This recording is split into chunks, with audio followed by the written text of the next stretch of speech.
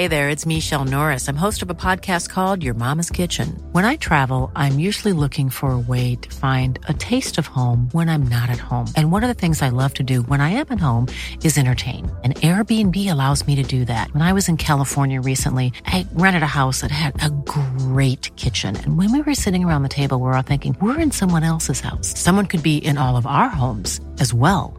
If you have a home, but you're not always at home, you have an Airbnb. Your home might be worth more than you think. Find out how much at airbnb.com/host. Planning for your next trip? Elevate your travel style with Quince. Quince has all the jet-setting essentials you'll want for your next getaway, like European linen, premium luggage options, buttery soft Italian leather bags, and so much more. And it's all priced at 50 to 80% less than similar brands. Plus, Quince only works with factories that use safe and ethical manufacturing practices. Pack your bags with high-quality essentials you'll be wearing for vacations to come with Quince. Go to quince.com/trip for free shipping and 365-day returns.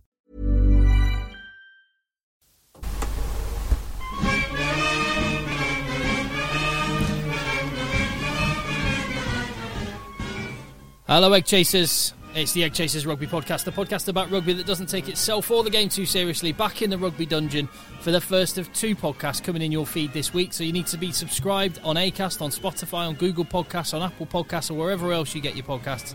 You need to follow us in the cesspit at Rugby Podcast on Twitter. That's it. Just wait till we're doing the pod to sort your microphone out. How you doing there? That's JB. Hello, Tim. And that is Phil. Hello, Tim. Right, so this podcast is going to focus on the Six Nations, and I was going to say what a weekend, but actually, there were two games that were quite exciting. There were only two games, weren't there? Well, yeah, I think unfortunately Scottish fans and Italian fans, if you happen to be an Italian fan, but I don't think your game deserved a great deal of chat. No, Stuart Hogg deserves a mention. Stuart Hogg definitely does. That try was unbelievable. Didn't see it. I actually haven't seen any of the highlights of it. So I was playing rugby. I was playing against West Park St Helens this week in what can only be described as an amazing match. An amazing match. Better than the 17-0 Scotland-Italy? It was 13-14 to us, or something like that. Or 13-12. 13-12. One observation, which I watched the France-Wales game in a hotel bar in Exeter with Hugo Monnier of BT Sport, and amongst some various other people. Friend of the pod. Friend of the pod, obviously. And Hugo pointed this out. He said, compare the way Roman Untermack just nonchalantly just got up and ran back to the halfway line or ran back to take a conversion after he scored a very, very important try versus Adam Hastings celebrating like he'd won a World Cup.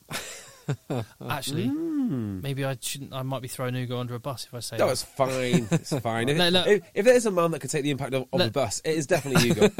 He's a big boy, and that's a very astute observation. And if we do edit it out, I will claim that as my own. So, this game, the Scotland-Italy game. Watch the full thing.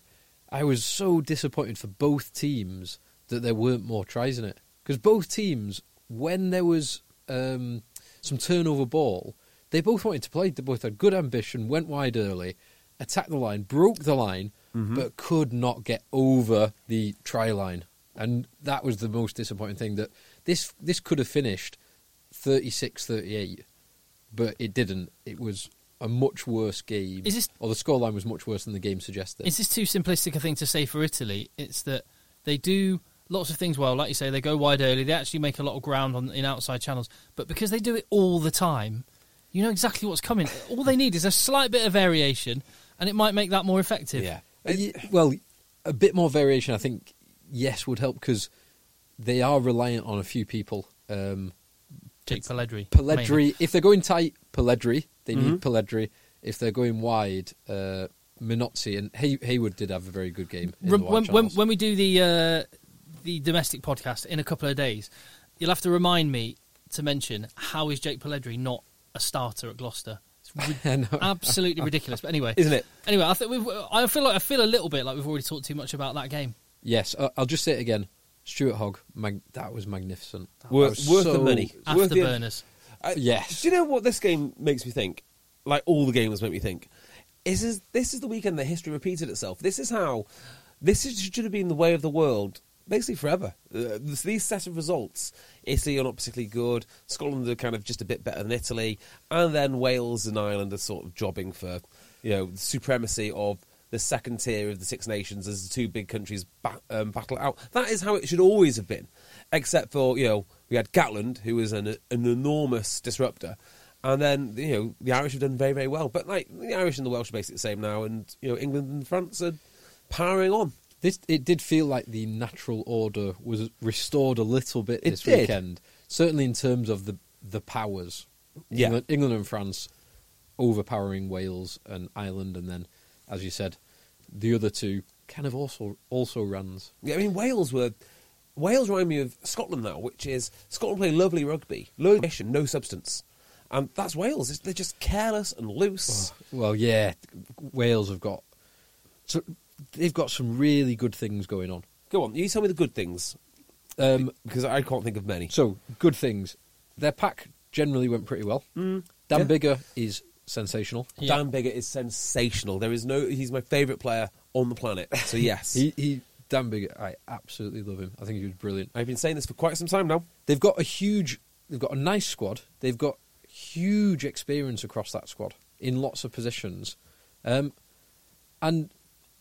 for all that, the big issue, the thing that let them down this week was their decision-making repeatedly. And a great example is the end of that first half when Alan Wynne-Jones at least twice turns down kickable penalties. Oh, my God. And with hindsight, if they've scored the try, with hindsight, we would have been saying, great decision, bold decision, what a guy. It paid off.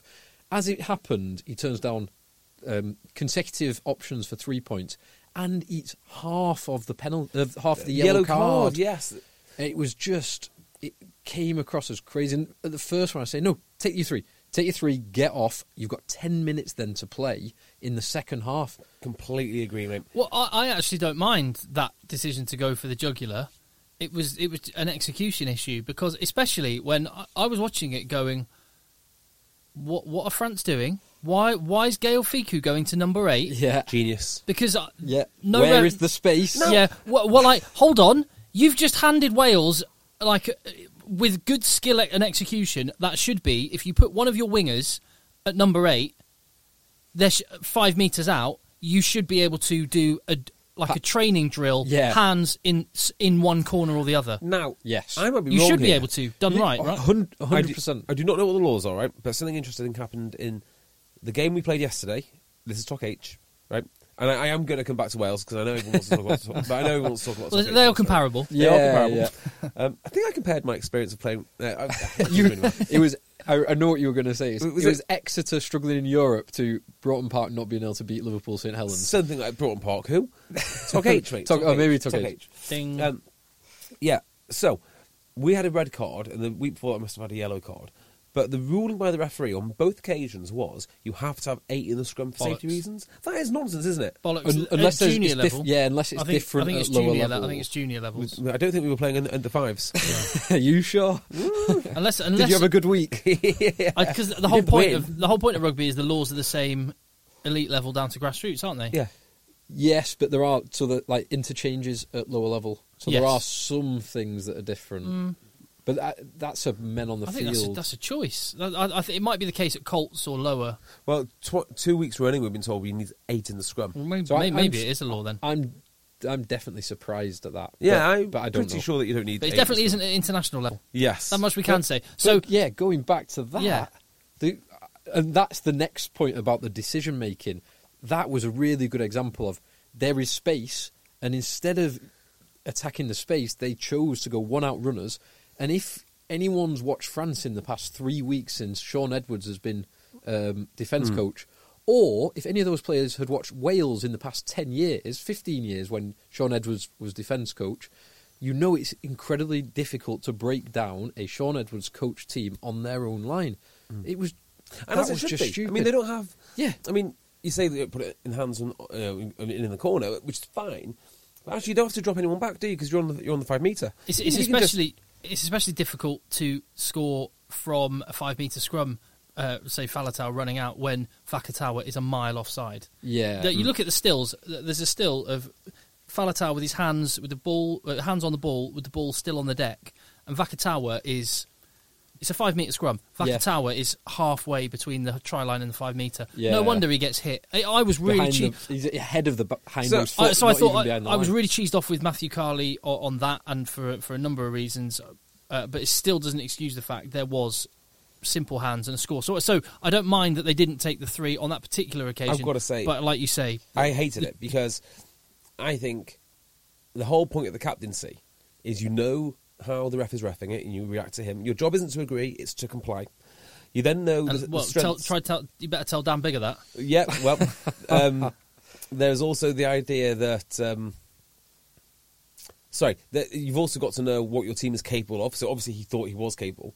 And the last part about this is, once he made that decision, he made a rod for his own back. Because when that penalties are effectively repeated the second time round, what do you do? Like, psychologically, do you say, I was wrong, go get the 3? And actually, 3 points would have won it. I mean, that was the difference, I think. And it's a sunk cost fallacy that you think, oh, I've gone for it once, therefore I've got to go for it. You've talked about this before, playing on tilt, chasing losses. There's a bit playing on tilt and there's the sunk cost. He would have, at the second time, he still would have been better to take the 3. Yeah, he got a let off. So do you remember, this game really reminded me of, and I looked it up, it was Wales versus Scotland at Murrayfield 3 years ago, 2017, when Alan Wynne-Jones was captain. And Alan Wynne-Jones, so I had it in my head until very recently, Alan Wynne-Jones was not a captain, was not right to be captain. And it was this game, Scotland-Wales, I remember 3 years this ago, one. And he made multiple bad decisions. And then in the last year, he's been brilliant and made all the right decisions at the right times. And then this just reminded me They should have some sort of system where that weakness. You get a guy in just for his intellect, and he has to pass like quizzes and different sort of tests, different score lines, different probabilities, remembers them. And you can still have Alan Wynne as your captain, but then you need to refer to someone, maybe someone you stick out on the wing. You can come up to you and say, yeah, actually this, and this. Or even better, have one of the water boys do it. Yeah, water boys, perfect. I mean, they've got to run on with water anyway. Well, you've got a British and Irish Lions captain and former Wales captain in Warburton. Yeah. Being a water boy. I don't like that. I don't like that one bit. But yeah, it would have been just those errors, those captain's errors. And they cost, because at the end of the game, if there was slightly different positioning towards the end of the game, for example, when they had the repeated scrum penalties, original Lucid, first choice Tighthead gets sent off, and Demba Bamba comes on, smashes them everywhere, and smashes them. Well, Wayne Pivac was very upset about that as well. He? Said that Demba Bamba came on and just scrummaged sideways. That's nonsense. He's a tight head. I mean, it's very hard to. I mean, if he's going sideways, there are multiple things that you can do. It also means that probably he's got a little bit of pressure from the loose head, much like Ellis Gendra's doing today, which I do not mind at all. I mean, it's not that. It's not like a loose head way. It's so obviously sideways. I mean, I don't buy that at all. Well, I mean, they lost fair and square there. Well, no, I think what you can say is that there's a magic 8-ball element of scrums. Yes. And there is a lottery. You're always open. As long as you're dominant, you win. Is kind of how I look at it. Generally, yeah. Generally, yes. Let's get on to just tapping into the officiating. I don't. You've really got it in for Matthew Carley today. I can tell. I'm really disappointed. You're itching because Wayne Barnes was on the touchline, and he's been an absolutely outstanding. Or he is an absolutely outstanding international referee, best in the world. Yep. Best of his generation, and they're clearly going, right, we need to bring these English guys through, Luke Pearce and obviously Matthew Carley. Yeah. They picked a big game for him. And I think he's clearly, he'll learn a lot from it, I'm sure, and he'll be a great ref. I think he bottled it. I don't know. I mean, on the knock-on, the deliberate knock-on. He absolutely bottled that decision. I like that that decision. Really? Yeah, I thought the player's eyes were on the tackle. He raps. I mean... He doesn't rap. He does. It was a good tackle. He doesn't rap. He does. He raps his arms. Not with the arm that hits the ball, he doesn't. With the arm that hits the ball. I mean, I actually thought... Come on, think about how you tackle. If you remove the ball... You don't tackle like... You don't tackle... You've not seen me tackle. I think if you remove the ball from that picture and just said this was a tackle, you'd say, yeah, that's how people tackle. That is a well-formed tackle. I disagree with that. I was happy with it, to be honest. I didn't have an issue with the way it was officiated. Actually, I'm disappointed because I've seen so many of those given as a yellow card and a penalty. Yeah. Or yellow card and penalty try, potentially. In the Premiership, that is... I'm telling you, if that had happened today in a Premiership game, Matthew Carley would have given that yellow card, possibly penalty. If there wasn't as much riding on it, he may I well don't done. know. I'm telling you, we all watch a lot of Premiership, and I'm telling you, any Premiership game, that is automatic pen yellow card. So it might have been the case that had it been an Italian ref, we could have gone, or maybe they do it differently in the Pro 14. But bottling it, I mean, I would get it if he was bottling it if the teams were reversed because of the home team. I think it takes a lot of bottle to go against the Welsh team and the Welsh crowd. That's a big decision. And he gets it wrong, but I don't think he's bottled it. I think, actually, he'd have bottled it.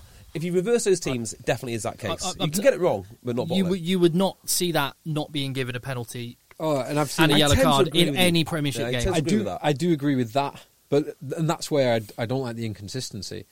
But I don't hate that call because someone I can't remember where I read it, but someone said Willemsey, wasn't it, knew what he was doing. Yeah. And in my head, he did know what he was doing. But actually, the best thing that he can do... So, by the time he's committed to that tackle, he doesn't know if Ken Owens is going to hold it, pass it, ship it, tap it on. He doesn't know what's going to happen. So he commits, hoping the best thing is he gets man and ball. Yeah. And after that, he hopes he at least tackles high enough to dislodge the ball or knock the arms. So I don't hate the decision. Who puts their arm... Like, if you're tackling, you at least have your hand...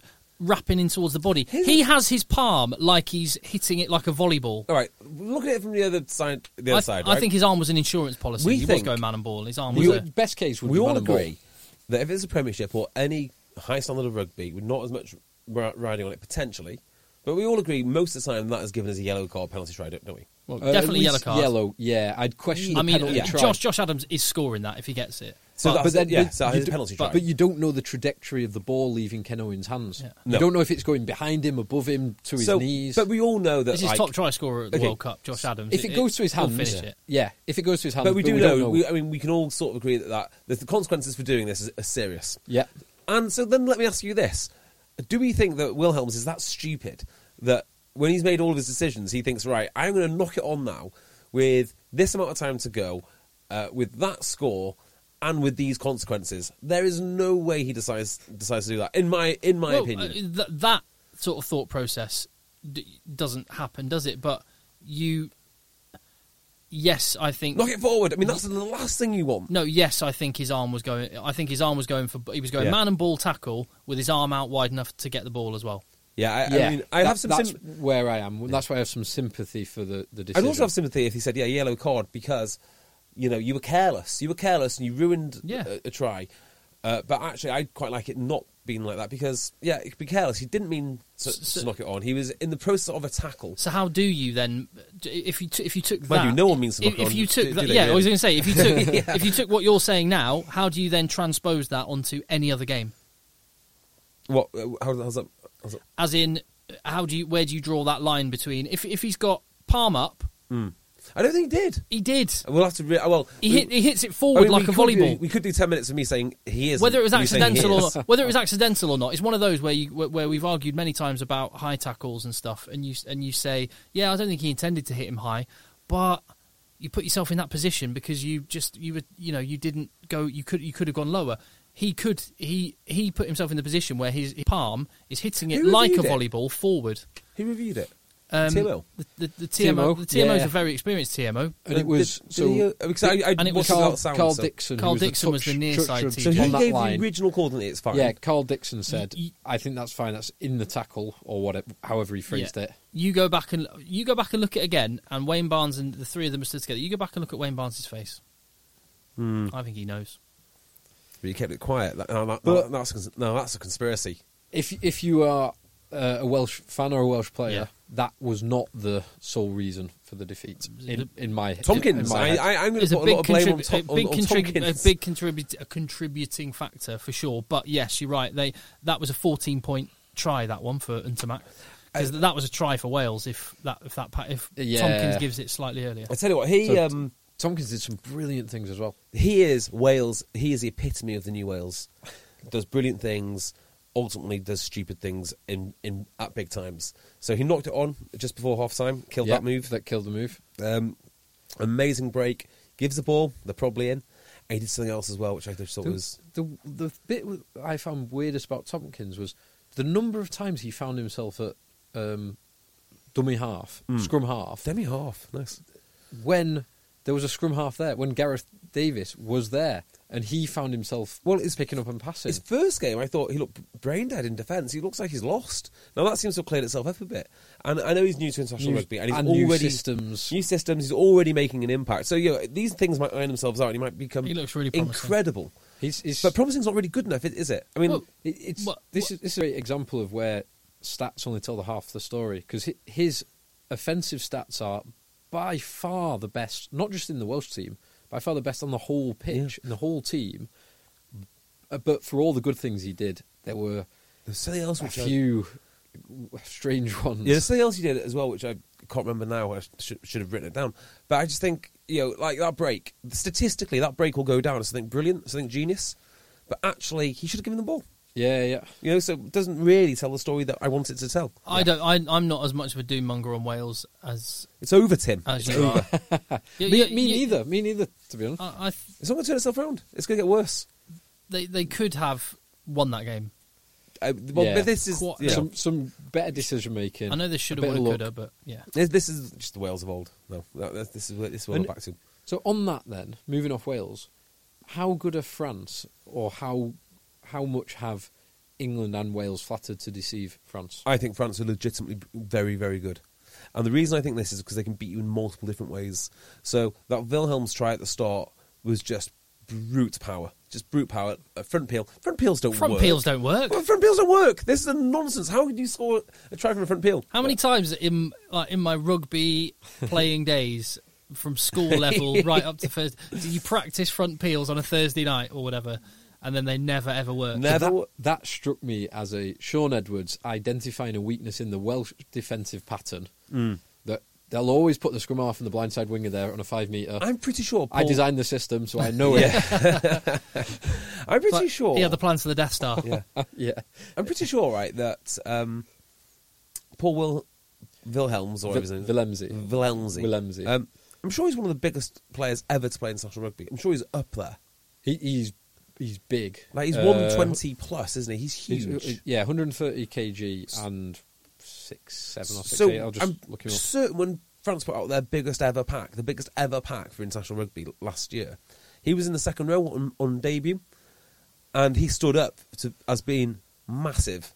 Yeah, he's 6'7" and 135 kg, which That's is a big man. 21 and a half. I don't know. Stone. Can you confirm? Is that a big man?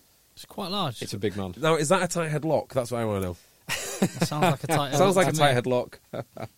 It's definitely not a loose head lock. It might not be a loose head lock. If a loose head lock exists. Well, I think that's where I'm going next. I don't think the loose head lock exists. I think they're all tight head locks now. Because the props are so powerful. Anyway, doesn't matter. Do you know, Roman Untermack, it was the first player...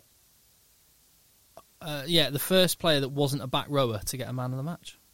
Sorry, if you're on the BBC, player of the match. Player of the match. Oh, why? Can we not say man? You can't say man. Of course not. You don't assume... Yeah, because we'll defend all the women that played, of course. Well, in that game. Well, yeah. For whatever reason, it's player of the match. Player of the match. There is a long and proud tradition of Wales midfield defenders being women. I mean, yeah, that's a fact. Anyway, but yeah, he was the first player that wasn't a back rower. Amazing stuff. In the tournament. Oh, let's talk about Gregory Aldrit, by the way, who's a bloody amazing player. They've got a few handy players. He is an outstanding player. Right, Eddie Butler gets a lot of stick, doesn't he, for the pronunciation of names. Benjamin Kaiser. Gregory Aldrit is half Scottish. Wesley Fofana.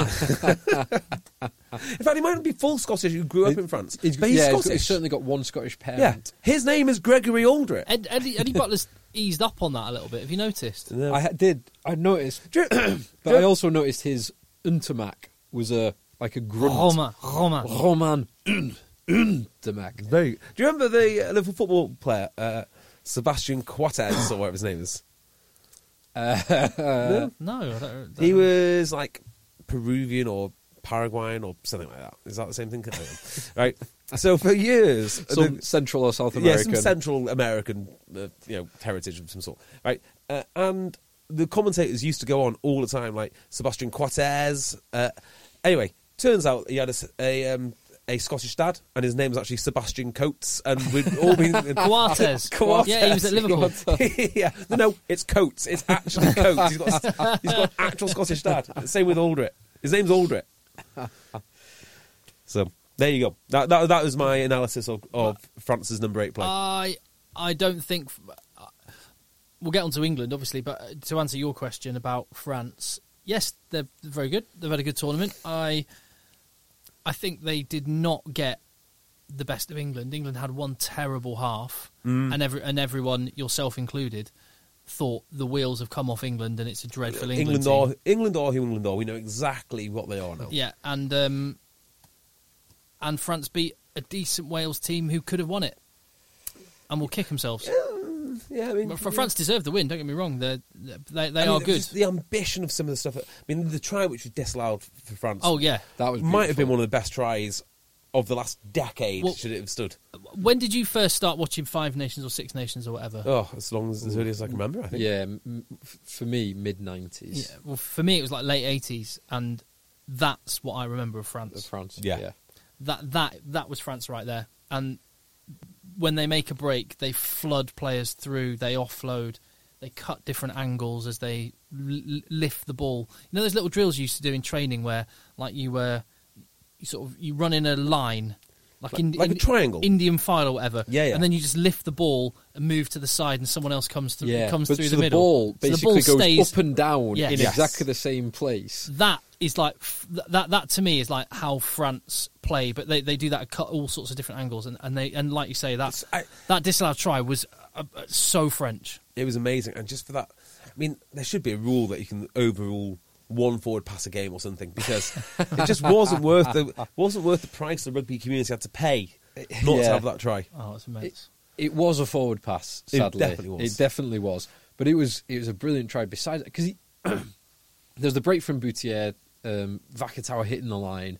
There's the offload out of the back when he's going into touch by Teddy Thomas, the pick up, and then there's the vision and the crossfield kick by Tamak and Fiku finishing it off. It was magnificent. But this French team is going to get better and better and better, and the Sean Edwards defence is going to get more and more solid. And as they find more of their identity and more cohesion, they are going to be awesome. How French is it to be really good 4 months after a World Cup, though? Not that far. I mean, I don't know. Inverse World Cup cycles. I mean, what I would it's all say downhill is till the next one. This is un-French because they are building something, whereas what we usually have is this sort of weird stuttery starts and stop, which is they are wonderful one week and then they're terrible the next. But you can see the progression, and I actually think they've been properly coached and they've got proper talent.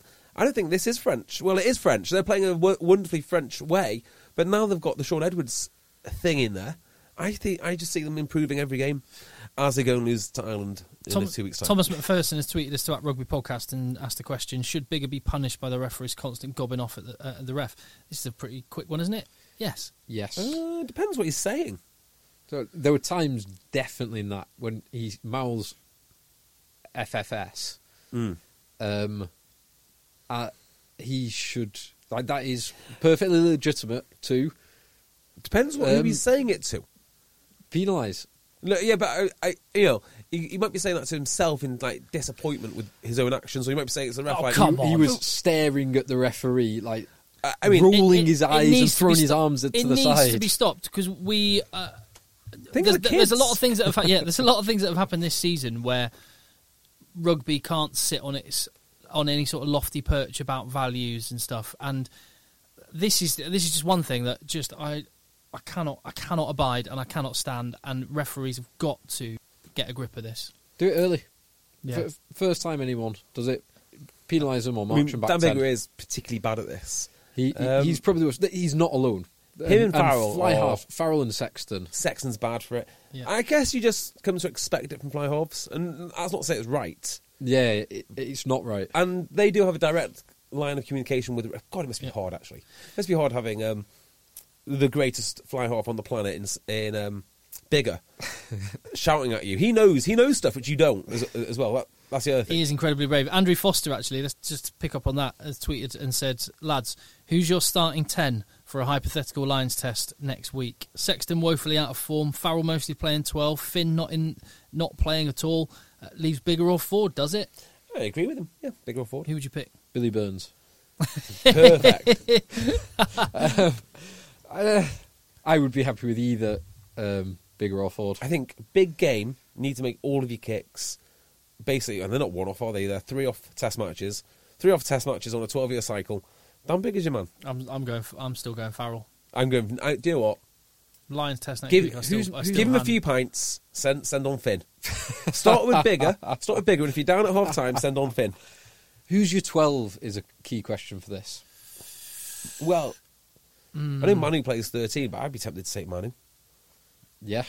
Really, really tempted to take him. No, actually, you're right. The 12 is such a tough one to pick that maybe Farrell is 12. Well, yeah, and that's maybe it's Ford. Ford and Farrell work really well. We'll get on to England. But that's what they did in 2017, and 12 is a very difficult position. I mean, Wales had to go to New Zealand. Ireland had to go to New Zealand. England had to go to Wigan. Scotland had to go to Australia. 3 of the starting 12s are Antipodean, and one of them is a 10.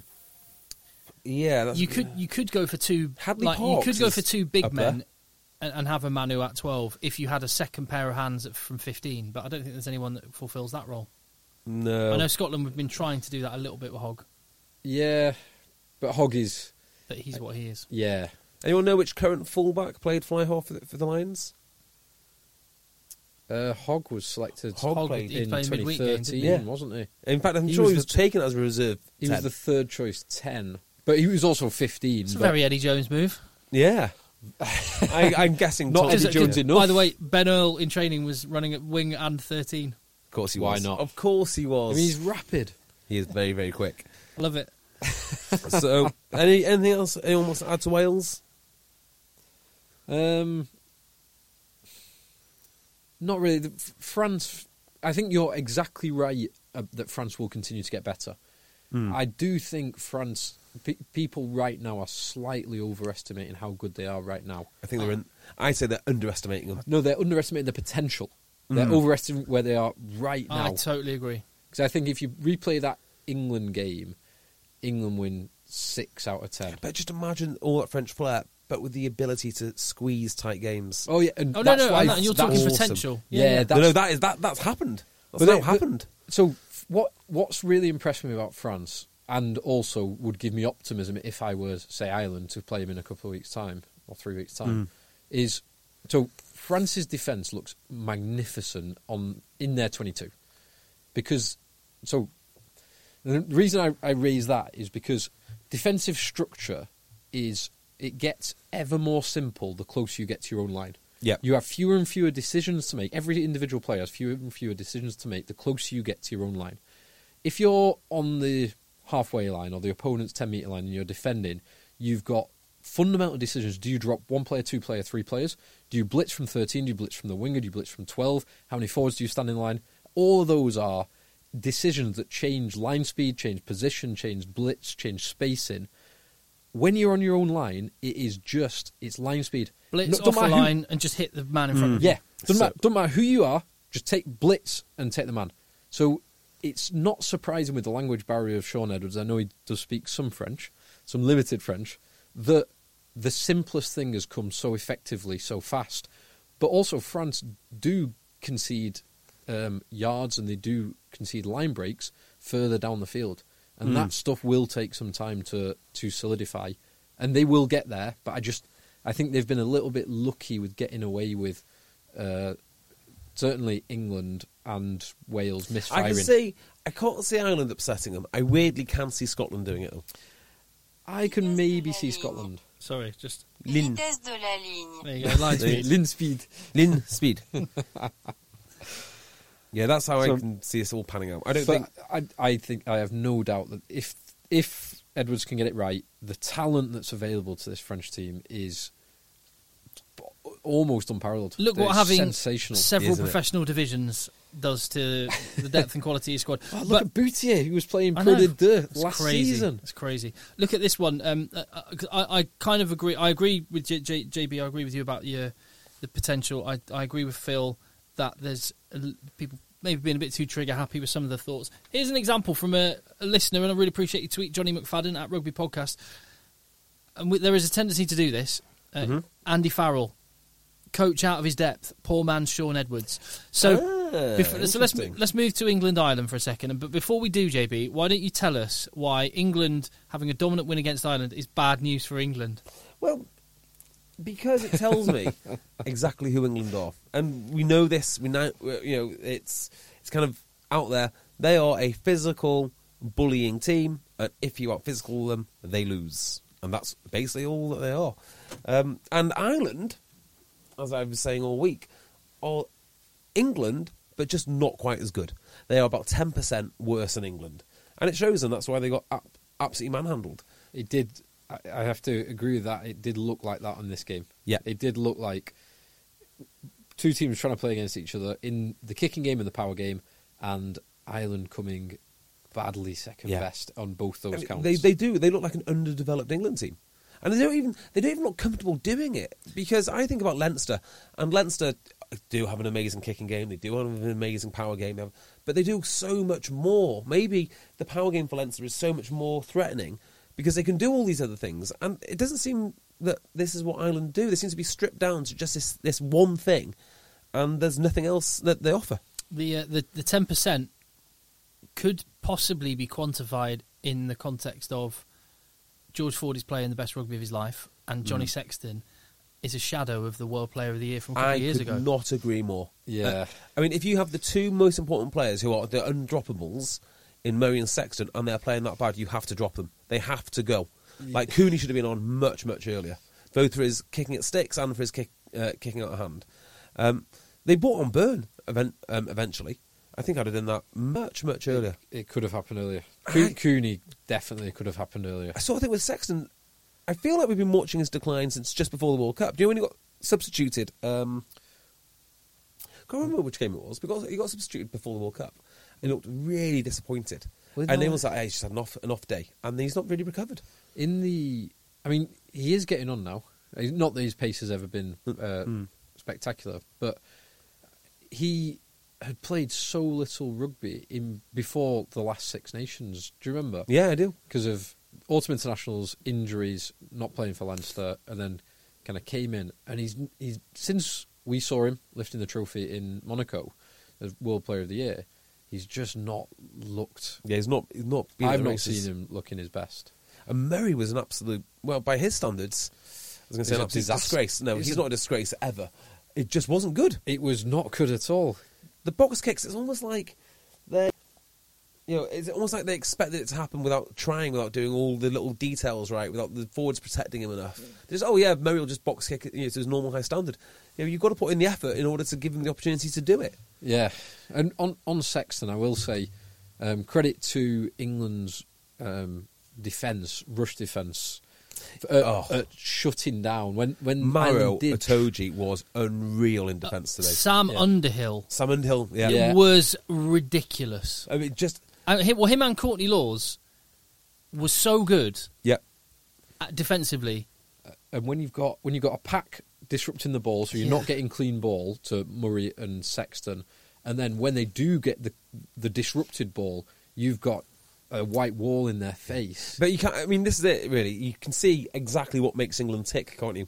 When they're on the front foot and they're bullying you and they're rubbing your head in the dirt, and Maro Itoje is sprinting up into backlines. Yeah. I love it. He sprints through into a backline. He gets a little finger on a guy, and that's it. He's dead. Like game over. And in a way, and I watched it today and saw that a couple of times. Exactly what you're talking about, and it's the way that offensive linemen in the NFL manage to, whilst they're being pushed by one guy, managed to just with a hand only stop a running back. Yeah. He's just some player. Not that anyone doesn't know that, but he is going to. I mean, the things he's going to do in the championship, he might be the best player in the championship. He might be next year. His image rights are going through the roof. I was going to say, James Pettit tweeted to that Rugby Podcast, said Maro's image rights bargain. Exactly.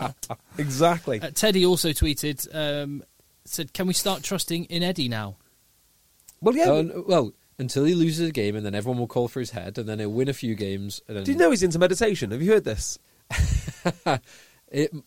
Mindfulness, not meditation. No, he said meditation. No, hang on. He said mindfulness. Isn't that the same thing? The reporter got it wrong. Is this not this? Hang on. Mindfulness and meditation, they are the same snake oil.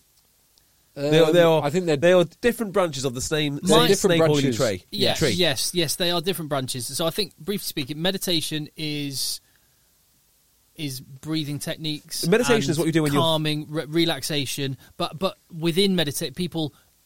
Do you meditate? People achieve. Do you meditate? No, I don't personally. People achieve that mindfulness process by meditating sometimes. But the mindfulness is about being aware of how your body is like psychosomatically responding. Oh yeah, that makes sense. So because then if you're aware, I've got a knot in my tummy, I'm a bit anxious at the minute, you can then deal with it. Whereas quite a lot of people just react on the top level, will sort of get angry at someone near them because they're anxious, rather than being aware, I'm anxious right now. I'm sorry, JB. You make it conscious. Okay, I need to be mindful now because I'm getting really angry. So what does that mean? What does that mean? Well, the fact that... there you go. That's exactly... Good mindfulness, JB. I've got a perfect, succinct, one-sentence definition of the difference that will clear everything up for you, JB. Oh, okay. Yes, please, Phil. Here we go. Mindfulness is the awareness of something, while meditation is the awareness of no thing. Oh, my God. There you go. The opportunity cost. I explained it in a very bad way, but I was on the right lines. That is the first time anyone's ever explained anything to me about mindfulness. I thought, I see. That actually makes some sense, But it's no different to saying, if you're angry, take a step back and think. Is it? Kind of. So here you go. I will say... Okay, we all mindful? Let's crack on with line-ups, boys. I will say I practice mindfulness in as much as... when you're doing like TV work or something, stuff that's quite intense pressure, I've got 1 minute, it's live on the telly, I don't quite know where the player I'm talking to is because they're moving around warming up and I need to keep half an eye on them while I'm talking to a camera and there's someone talking to me. There's a lot going on. Yeah. And so being like aware, I'm a little bit tense. Just need to relax. Go find my myself, player. Tell myself, all that. And then, being aware that I'm anxious rather than going in and, when your voice tightens up a little bit, and then you start going a bit high-pitched. Hello, Mr. Sergi.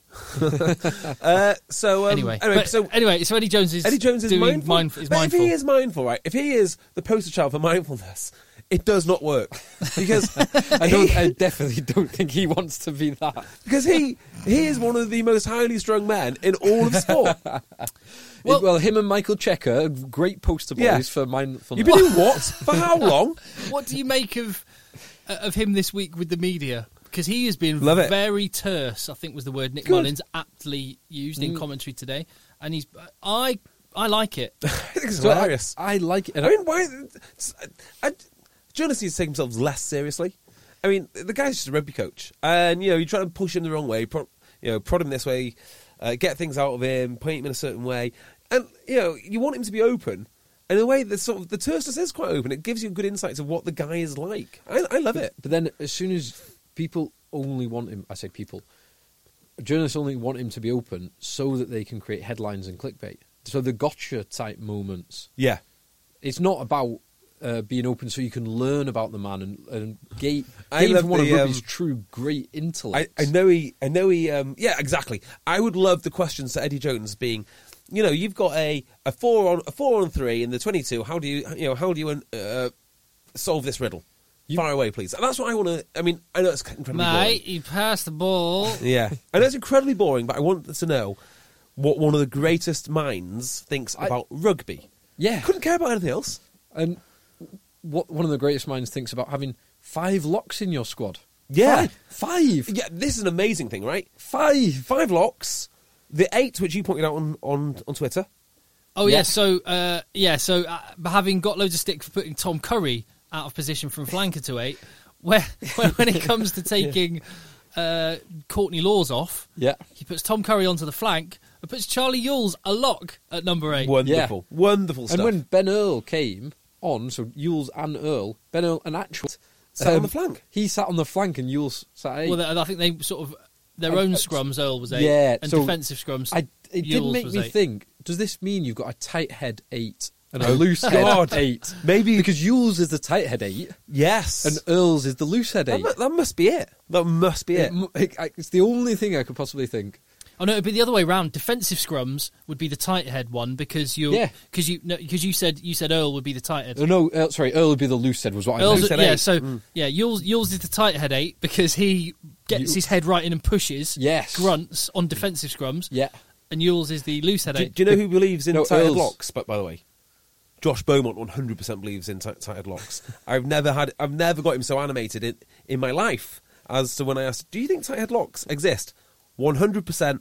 Absolutely, just completely into it. I bet he's clearly one of the locks that really puts some grunt in because he's a line-out guy as well. Well, he is a line-out guy, but the second rows that really, really give their props something are the ones that are very proud. That they give their props something. 100% side lock, 100%. So there you go.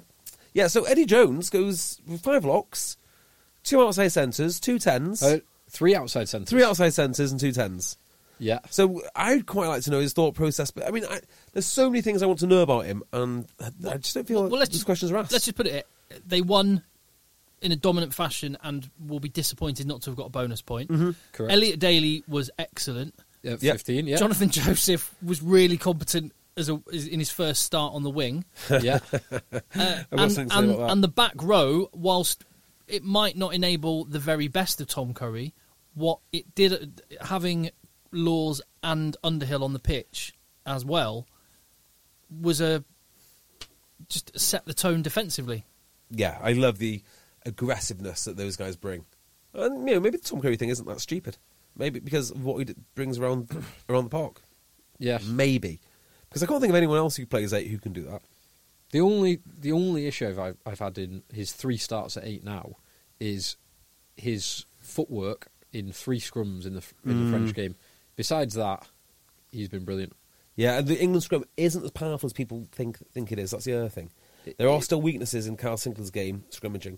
There are still weaknesses, maybe in that whole scrum. Usually they're fine. They'll do enough.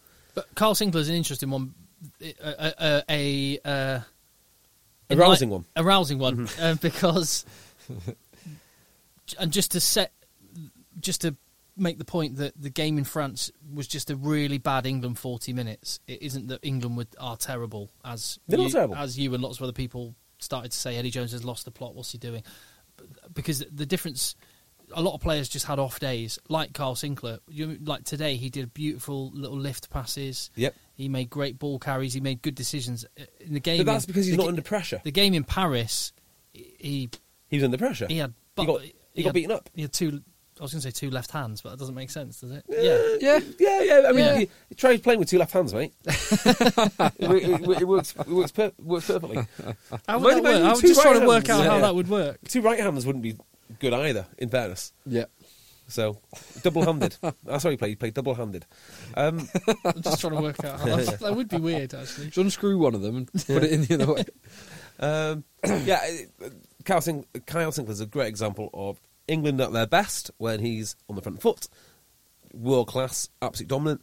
When you put him under pressure, all hell breaks loose. Mate, all you're doing is describing rugby teams. Exactly what you're How doing. Is that different that's from exactly any other team? What's that got to do podcast? with England?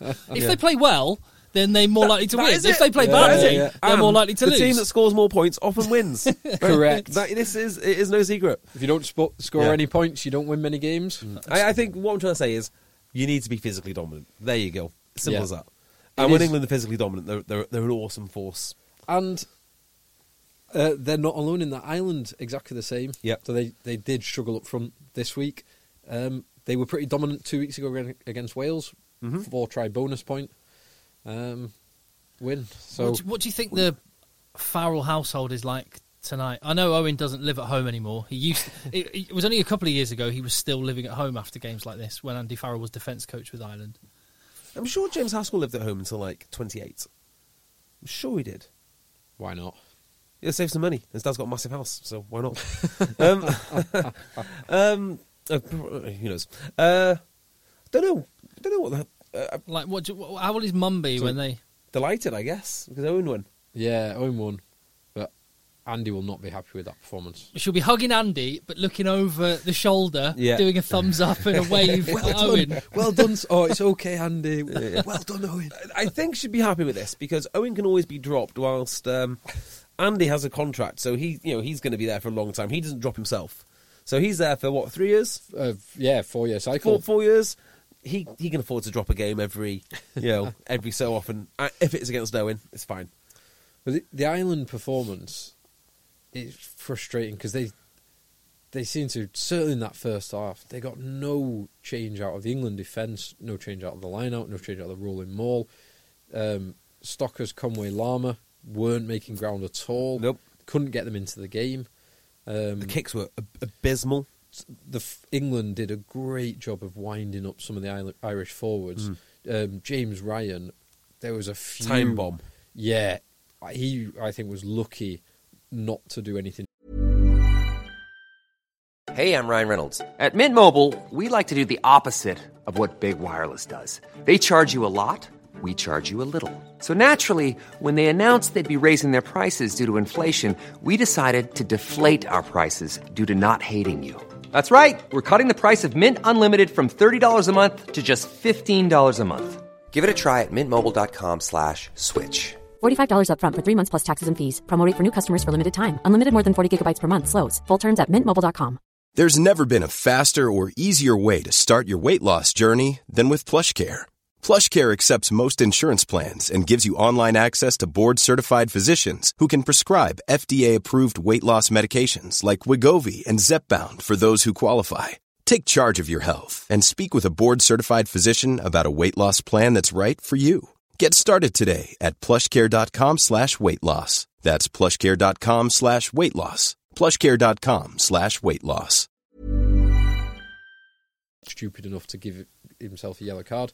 He flopped on Curry off the ball that didn't get picked up. You're doing something very, very well when James Ryan is losing his head. He was totally losing his head. I couldn't quite work out what happened with Farrell and CJ Stander, maybe? I think that was hilarious. I think Farrell was lucky not to get yellow carded. I think they're both lucky not to get a yellow card. Oh, come on. Well, so what? Just run it. Come on. Right. Let me tell you what I saw. Farrell does something ridiculous on the floor. He's trying to hold CJ Stander's leg. So I think Stander was doing something tomorrow with Toji, whatever that was. Farrell grabbed his leg, like, I'm looking after my mate. Yeah, this is going to work. And then, what was it? I'm not going to be able to find the tweet. I'm not going to be able to find the tweet, but someone sent us a tweet saying that Farrell was grabbing CJ Stander's leg like he was hanging on to a father that said he'll never love him. And CJ Stander was just doing some, weighted leg raises. And then CJ Stander, look, I know he's not punching him on the floor. It was an open hand. Yeah, but it looks, from the angle, it looks like he's filling him in, which is a great angle. Which he deserved. Fill my heart with joy. I love this. Yeah.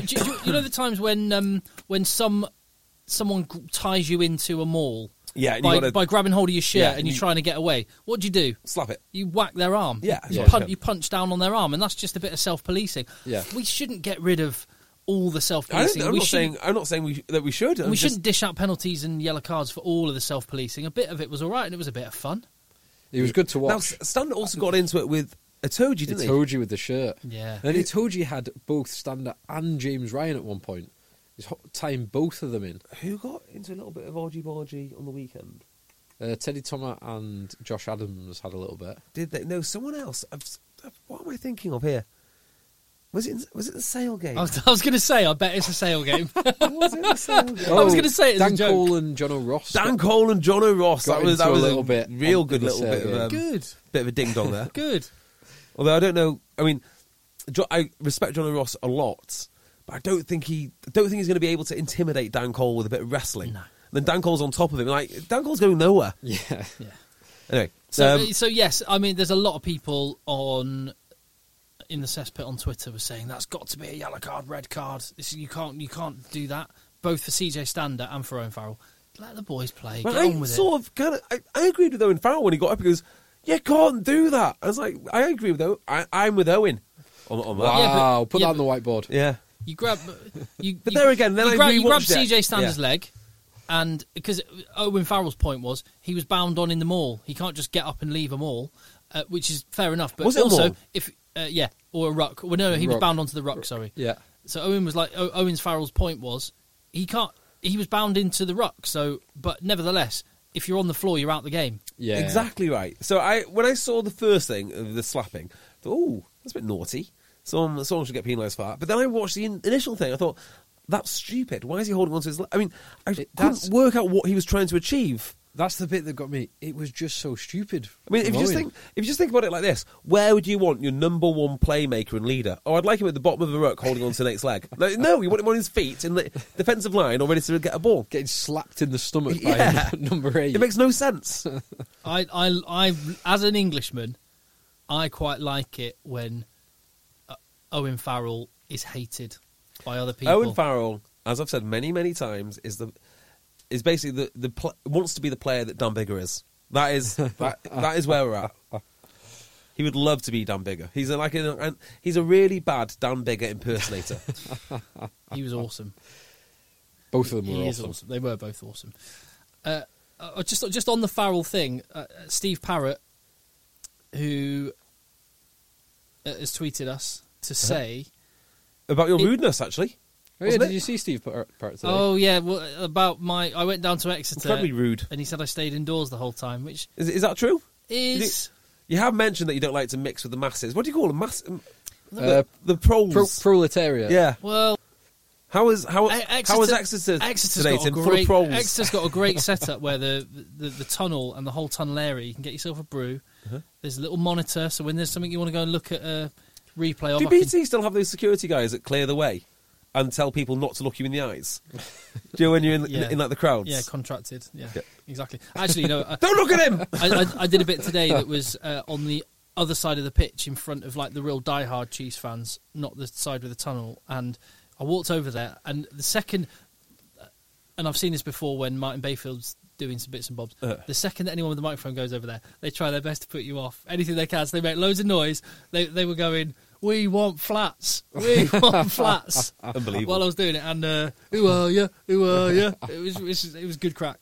Anyway, Steve Parrott says, is the Farrell father-son relationship a retelling of the Odysseus and Telemachus relationship in Homer's Iliad? That is a question for Stuart Barnes, not me. Which is, so Telemachus is the son of Odysseus and Penelope in Greek mythology. When Telemachus reached manhood, he visited, he went in search for his wandering father. On his return, he found that Odysseus had reached home before him. Then father and son slew the suitors who had gathered around Penelope. Ooh. According to later tradition, Telemachus married. Oh, so what's that got to do with this? Oh, right. So basically, they're fighting for mum's affection. Right. Okay. Sorry, I've got no idea. Going back to the hug. Yes, probably right. Steve. Probably it's yes. Beautiful. Yes. That might get kids interested in Greek mythology again. Exactly. Right. And turn them off Rugby podcast.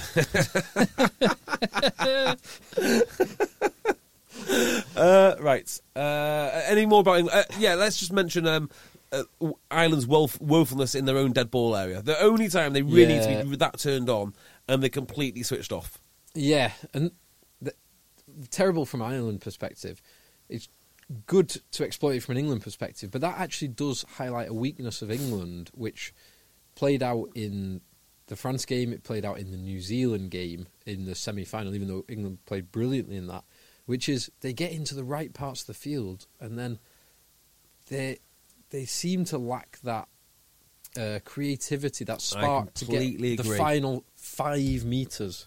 Yeah, and this was Ireland mistakes and the Cowan-Dickey try, which was just pure power. Yeah, if they don't have a bit of trickery up their sleeves, sometimes they do fail, and they did fail quite a few times in the 5 metre area. Yeah. They seem to be very frantic.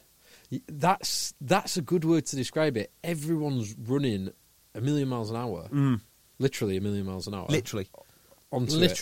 onto it, and there's only so many times you can do that, and it just fails.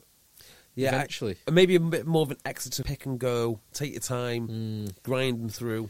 Grind through the gears. Keep grinding. Aim towards the posts. The infinite grind of Exeter Chiefs. Yeah, which I can't wait to talk about later. In a few days' time. In a couple of days' time, of course, in a couple of days' time. Cool. So that's everything in Six Nations, unless anyone's got anything else to add. I'm just having a look. Tom Crick, to Rugby Podcast, death taxes and second half Cowan-Dickie maul tries. Very good. He came on earlier than I was expecting. Cowan-Dickie. I thought he played really well. He's pushing he's pressuring for a start. Jamie he's playing George that good, well. though. Oh, Jamie George is good. I love having both of them. Yeah, agreed. And Cowan-Dickie made 2 superb cover tackles on John Cooney when Ireland broke England's line. Best hooker matchup I've seen in the flesh: Cowan-Dickie versus Acker. Ooh, yeah. Oh, yeah. That was brilliant. Yeah. Is that in the European game this season? I don't know what it was, but it'll always be Mullet-Dickie to me. MHD. Yep. MHD. We used to call him MHD. Yeah. LCD. Also, LCD, you know, MHD. it's the Wasp prop. Stuart had a rather swanky new haircut. Oh, yeah, Marla's haircut. No, Marla got his removed completely. Marla, which looked cool with the beard. Very cool. Yeah. And Genge, I wasn't sure about his little artwork on the side of his head, but hey. Whichever. Genge can do whatever he wants. I would have preferred it if he'd done what Joe Marler did a few years back and had sausages shaved in into his hair. Genge, his first scrum when he came on. Awesome. Loved it. Awesome. Loved it. I didn't agree with the pinging on the second one, though. No. I thought that was a bit harsh. But again, it's lottery time. Yeah, and at that point, it kind of didn't matter, really. No. Trevor Morgan tweeted, the out-of-position lads played really well. I might have already said that tweet, actually, but anyway. Yep. Gaz tweeted saying he's on his way back from the game and he's an Ireland fan and he's been musing on a poor performance. The hot takes, much as we've already said, Murray and Sexton... Well, no, I'm not saying that. He said, Murray and Sexton, end of days now. I agree. Well, it's end of days in terms of they're not going to be around in another 4 years. Murray will be. Why hell's Murray? I want to say 30. And the thing is, Cooney's not a young man either. 28, 29. Yeah. I mean, Cooney's definitely got a World Cup in him. Murray, not so much. Let's have a look. Mind you, no one is there anyone else really emerging? He's 30. Well, Murray. we'd be having a different conversation if Carberry had been fit all season. Yeah. On the 10 front. But he's had a couple of years of injuries, Carberry. Are you missing another 10 somewhere? Burn. Carberry. Well, the 2 Burns. So Burn and Burns. And Paddy Jackson. And they'll be ruining what happened to Paddy Jackson. Or what Paddy Jackson brought upon himself. Correct. Yes, whatever happened there. Right, bring it home, Tim. And Stockdale, very poor, is what he also said. Which is something we haven't said, because he was another that you would be saying a year or two ago, oh, he's a Lions starter. But he's not looking necessarily like a Lions starter at the moment. No, but they are, as I said before, they're struggling to bring him into the game for whatever reason. I tell you what, talking of Lions starters, George North. Poor George North. I don't say this lightly. I think he should give it up. He looked really good. Well, I just think in that opening quarter, before he got the knock. I think it's too dangerous now. So he's going out with or married to, what's the name of the cyclist? Yeah, Olympic cyclist. I think she's pregnant at the moment. It might be time to. I think. It's the number of times and the ease. It's the ease and how bad they are. I mean, that one was totally innocuous rugby incident. And no one suggested anything otherwise. But he was the violence of how he hits the ground. Oh God! I just think it's It's not really about if I want to watch it or not. Really, it's more a case of BBC replayed that like 5 times at half time. Yeah, that should not have been replayed. I think I hope he's been wise with his money, because I think he should give it up now. I just don't see there's. The money is great, and this is the deal with the devil of professional rugby. He is getting paid a lot of money, so just to give it up is going to be difficult. But I think I would read the Chantain Happy story that he told a few years ago of being the big money player, playing in France, and effectively hiding his concussions. Yeah, and read about the consequences. Well, how long is he going to be stood down for now? It's return to play protocol. So he might, if he passed the protocol, he could play on the weekend. Because, and the other thing about concussion is it doesn't have to. You can get concussion without contact. It can be from a tackle at waist height that whiplashes your body. So no, you can't. So it's not like that. well. That's why they have the standardised testings and why it's a medical condition. Why George North will have to be very honest about any symptoms, headaches. I hope he kind is. of thing. I'm sure he will be. Yeah, well, you don't know, do you? You don't know what you don't know what money's involved, what financial pressures there are. You don't know any of these things. Shantae happy again. Exactly. The education, I think, is much better these days and getting better.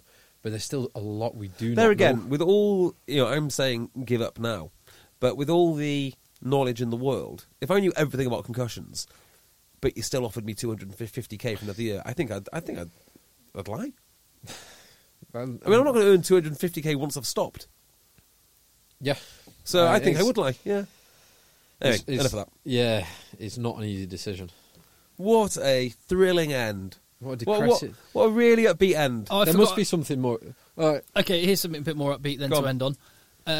Try and find the video. I was just looking and I can't find it. But basically, when George Ford kicks the ball out to end the game and go to celebrate a fantastic Test victory at Twickenham against Ireland, he absolutely wallops the ball low and it whacks an old fella in the face. Oh, well, no. Weird you mention this, right?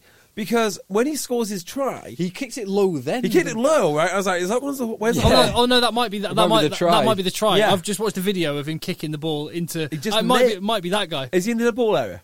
Yeah, and he's got a flat cap on, and he sat down with just gets clocked concussed in the face. Now. I mean, if he'd have caught it, he might have Granddad's special treat for his 80th. He might have been dead. I thought we were going for something more upbeat. He also celebrated, and it looked like he wanted to jump into the crowd. Yeah, he did. Like, okay, settle down, George, settle down. I look at him and I think the amount of stick that he has taken over the last few years, and the number of even England fans that just need to eat proper humble pie. And I think about Eddie Jones. I definitely think about George Ford. I just think he's playing out of his skin. He's very good at the moment. And the Ford Farrell thing, which started as an accident, and everyone was saying you can't. England are going to be nothing without Ford Farrell, you included. Without Ford and Farrell. Well, yeah, without you were heavily critical of Ford Farrell. Well, hang on. You said nothing without Ford and Farrell. I think they would be nothing without Ford and Farrell. Oh, okay. Well, they would be nothing without Ford and Farrell. What would they do? Well, yeah, exactly. So they'd go to Alangi Slade. No. If you didn't have Ford or Farrell, Marcus. Or you, Marcus Smith? Who's the third choice in Jacob Umaga. Jacob Umaga. I think that's a fairly reasonable shout to say there'd be nothing without Ford and Farrell. Yeah. Love him. They're doing well. They are doing well, but we know what they are. We know how to beat them. we know what they are. Yeah. And this is why England needs to be worried. And the blueprint is out there. See South Africa. Why can't there be more intelligent coaches like, for instance, Warren Gatland, who would unpick that team at will whenever he wants? Right, come on, Tim. Bring it home. Come on, then. Thank you very much for listening to this one. Make sure you hit subscribe, because we will be doing a domestic rugby podcast where we'll cover off all the other stories all the rumours, the transfers, and the games from the Premiership and assorted other bits and bobs. And we'll do that. So hit subscribe in the feeds, wherever you get your podcasts. Tell your mates. Follow him at J Beardmore, me at Cocker, Phil lurking in your DMs. He'll let you know if he wants to hear, if he wants to get in touch with you. Yeah. And we are at Rugby Podcast in the cesspit. Till next time. Mom deserves the best, and there's no better place to shop for Mother's Day than Whole Foods Market. They're your destination for unbeatable savings, from premium gifts to show-stopping flowers and irresistible desserts. Start by saving 33% with Prime on all body care and candles. Then get a 15-stem bunch of tulips for just $9.99 each with Prime. Round out Mom's menu with festive rosé, irresistible berry chantilly cake, and more special treats. Come celebrate Mother's Day at Whole Foods Market. Hey, it's Danny Pellegrino from Everything Iconic. Ready to upgrade your style game without blowing your budget? Check out Quince. They've got all the good stuff, shirts and polos, activewear, and fine leather goods, all at 50 to 80% less than other high-end brands. And the best part? They're all about safe, ethical, and responsible manufacturing. Get that luxury vibe without the luxury price tag. Hit up quince.com/upgrade for free shipping and 365-day returns on your next order. That's quince.com/upgrade. Want flexibility? Take yoga. Want flexibility with your health insurance? Check out United Healthcare Insurance Plans. Underwritten by Golden Rule Insurance Company, they offer flexible, budget-friendly medical, dental, and vision coverage that may be right for you. More at uh1.com.